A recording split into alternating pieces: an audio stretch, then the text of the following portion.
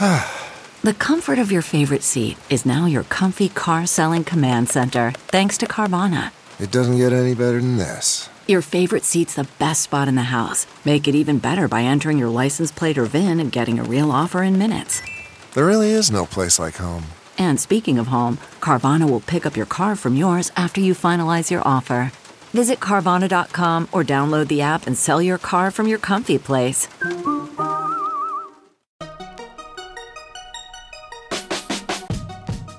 Welcome to the Tech Meme Ride Home for Wednesday, January 2nd, 2019. I'm Brian McCullough. Today, Roku is quietly a major combatant in the streaming wars.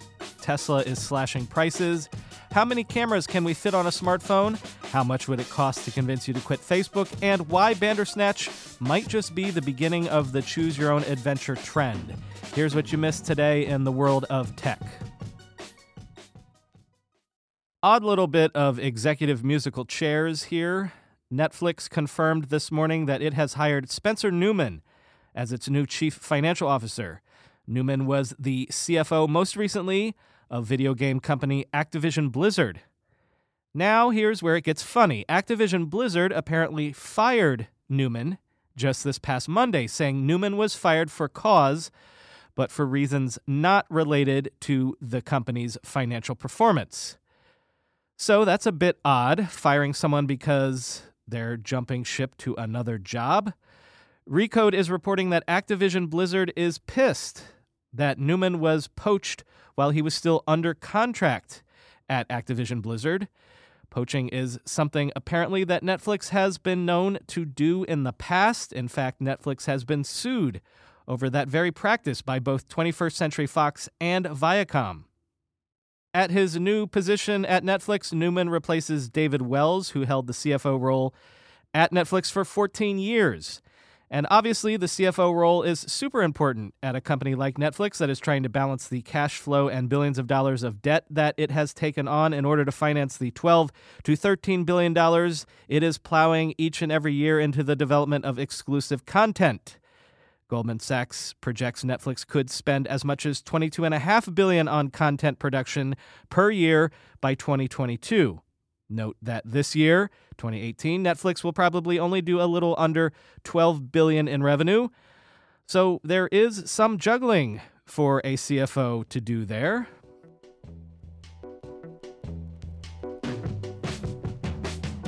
And speaking of streaming, perhaps an overlooked player in the streaming wars is Roku. I think we have covered this before, but Roku is not just about making little hardware boxes anymore. It is now all about streaming content and making money via ads on its Roku channel. Well, news today that the Roku channel is adding premium subscriptions with networks including Showtime, Starz, and Epix.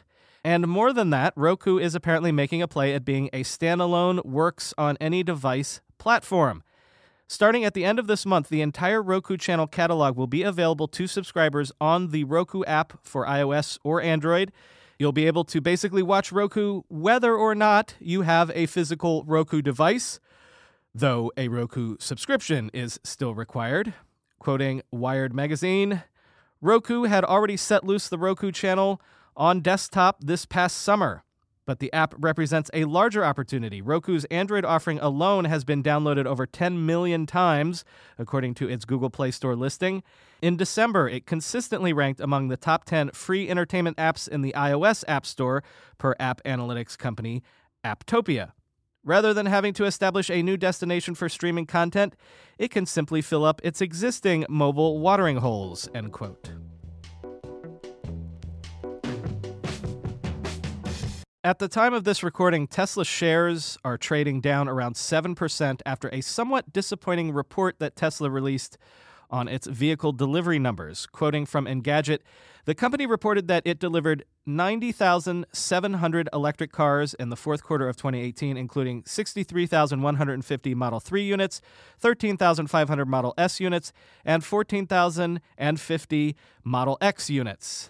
That's 8% better than the previous all-time high, but CNBC reported that analysts had been expecting more due to promised improvements to production rates, end quote.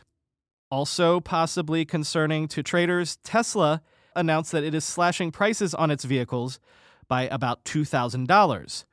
Why the price cut? Well, remember that tax credit that you used to be able to claim when you bought an electric vehicle? With the new year, that tax credit has begun to sunset. So Tesla is dropping prices to try to make up for some of that. Teslas are now $2,000 cheaper, but that still doesn't quite make up for the original $7,500 tax credit that you used to get.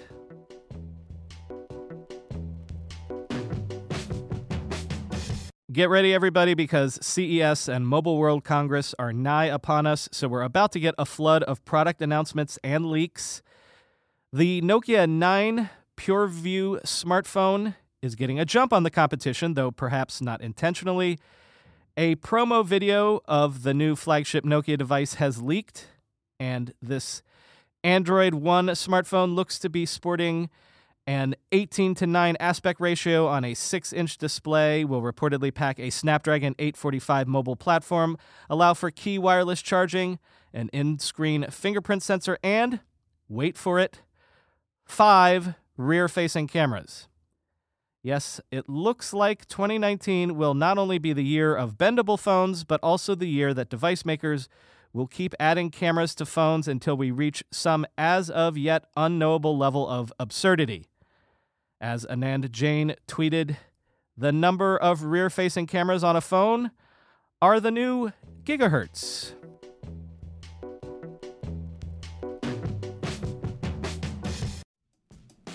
When you go through airport security, there's one line where the TSA agent checks your ID and another line where a machine scans your bag. The same thing happens in enterprise security, but instead of passengers and luggage, it's end users and their devices. These days, most companies are pretty good at the first part of the equation where they check user identity, but user devices can roll right through authentication without getting inspected at all. In fact, 47% of companies allow unmanaged, untrusted devices to access their data. That means an employee can log in from a laptop that has its firewall turned off and hasn't been updated in 6 months, or worse, that laptop might belong to a bad actor using employee credentials. Kolide finally solves the device trust problem. Kolide ensures that no device can log into your Okta-protected apps unless it passes your security checks. Plus, you can use Kolide on devices without MDM, like your Linux fleet, contractor devices, and every BYOD phone and laptop in your company. Visit kolide.com/ride to watch a demo and see how it all works. That's KOLIDE.com/ride, kolide.com/ride. Let's be real for a minute. Most guys would wear a t-shirt every day of their lives if they could. The problem is that most t-shirts are not acceptable to wear at work or out on a hot date night. But today's sponsor, Cuts, has finally changed that. Cuts t-shirts are such high-quality, wrinkle-free, and so buttery soft that you can look like you're dressing up even when you're dressing down. Yeah, you heard that. Wrinkle-free. You never have to substitute comfort for fashion ever again. If you see me in a t-shirt, it's likely one from Cuts. I'm also a huge fan of their AO 5-pocket pants. The right sort of step up from jeans without going all the way into dress pants, like literally my ideal Venn diagram of professional looking but comfortable feeling.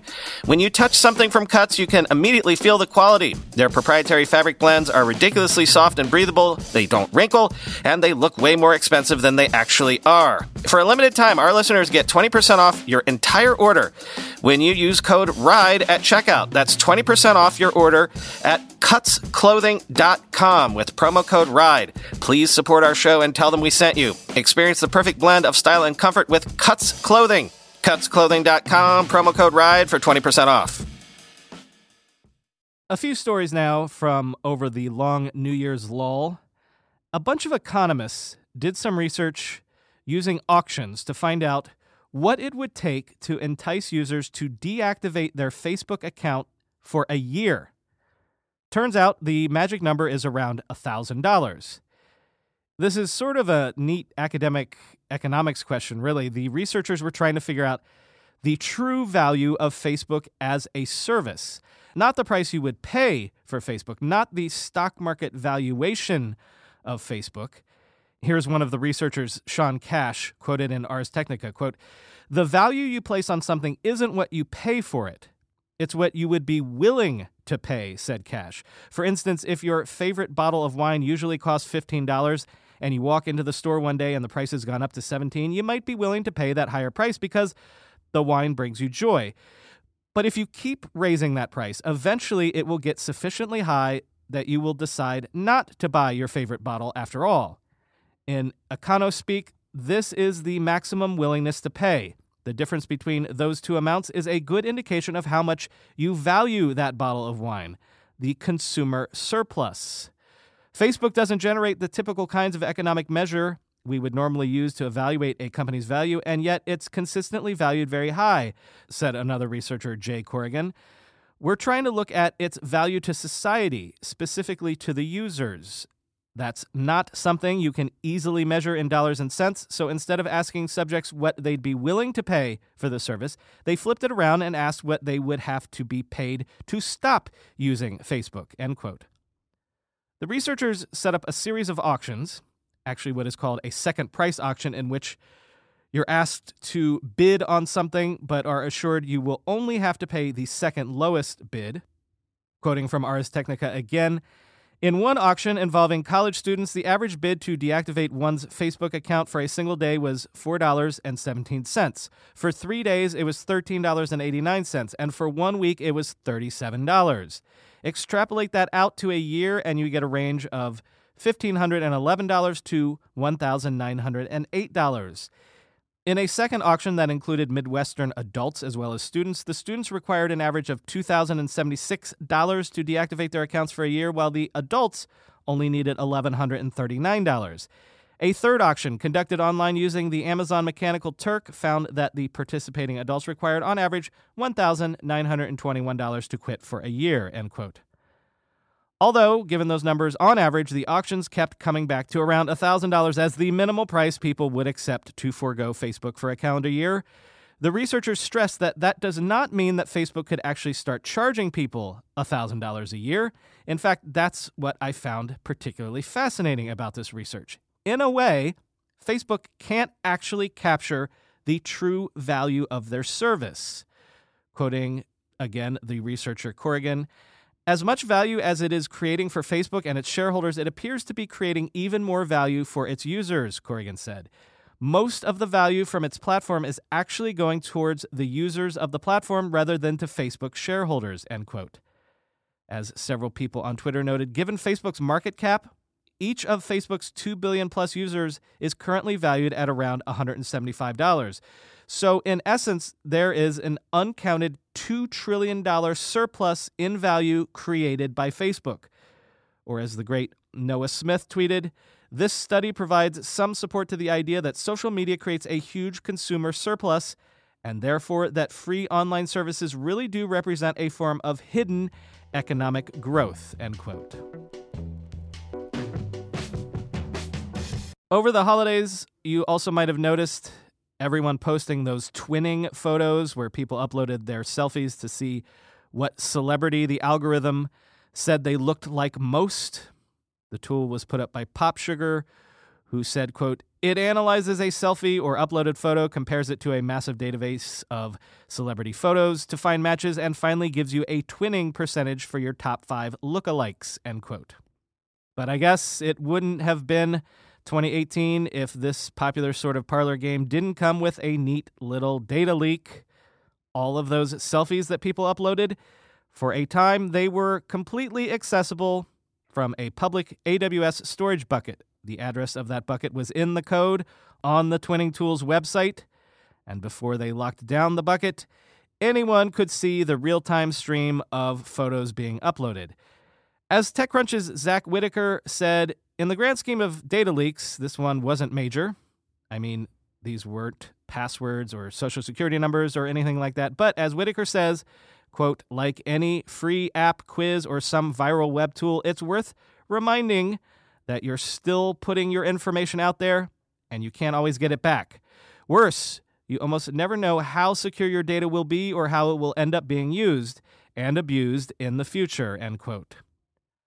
So PSA for 2019, as ever, there's no such thing as a free lunch, and no viral social media game is without its downsides.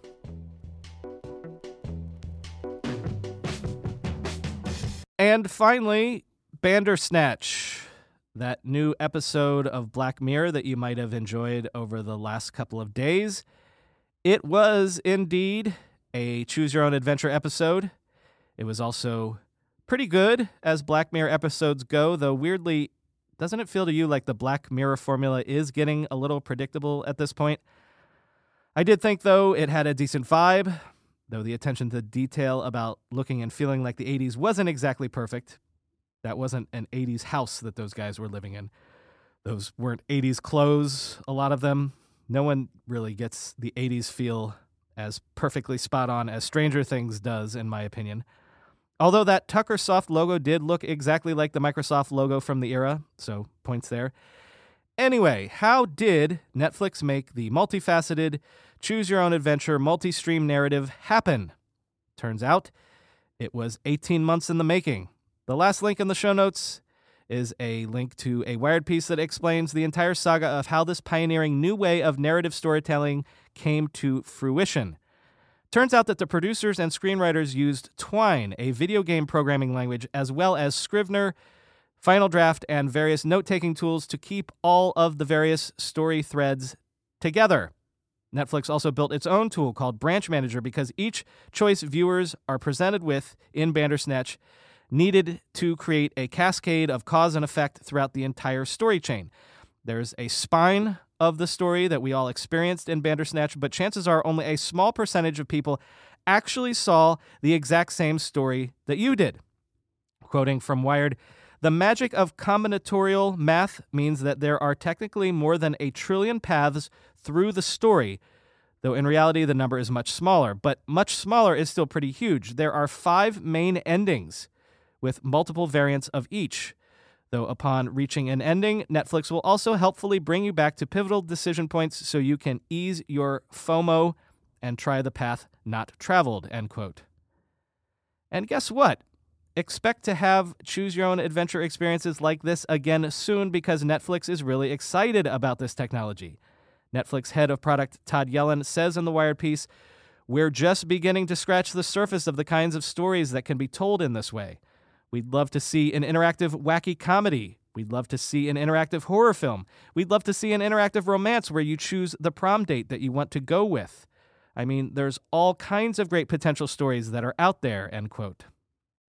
You know, one of the raps on the universe of content out there on the so-called golden age of television in the explosion of streaming services is that the general, broad, mainstream audience has so completely been fractured that we're all basically in our own little silos of interest nowadays.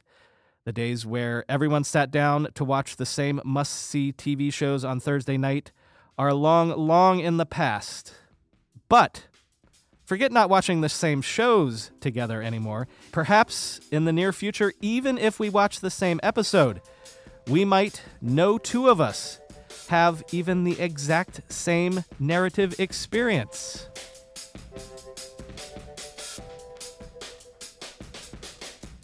Well, I don't know how it was for you, but today was the weirdest feeling Monday ever, at least for me, especially because it was, in fact, Wednesday and not Monday. Nobody felt like they were really back in the swing of things yet. But it did feel good to get back in the swing of things for this pod. As always, I've been your host, Brian McCullough. Follow me on Twitter at BrianMCC. Buy my book. It's called How the Internet Happened. Follow our friend and occasional guest host, Chris Higgins, at Chris Higgins. And follow the TechMeme editors as they post headlines in real time at TechMeme. Talk to you tomorrow.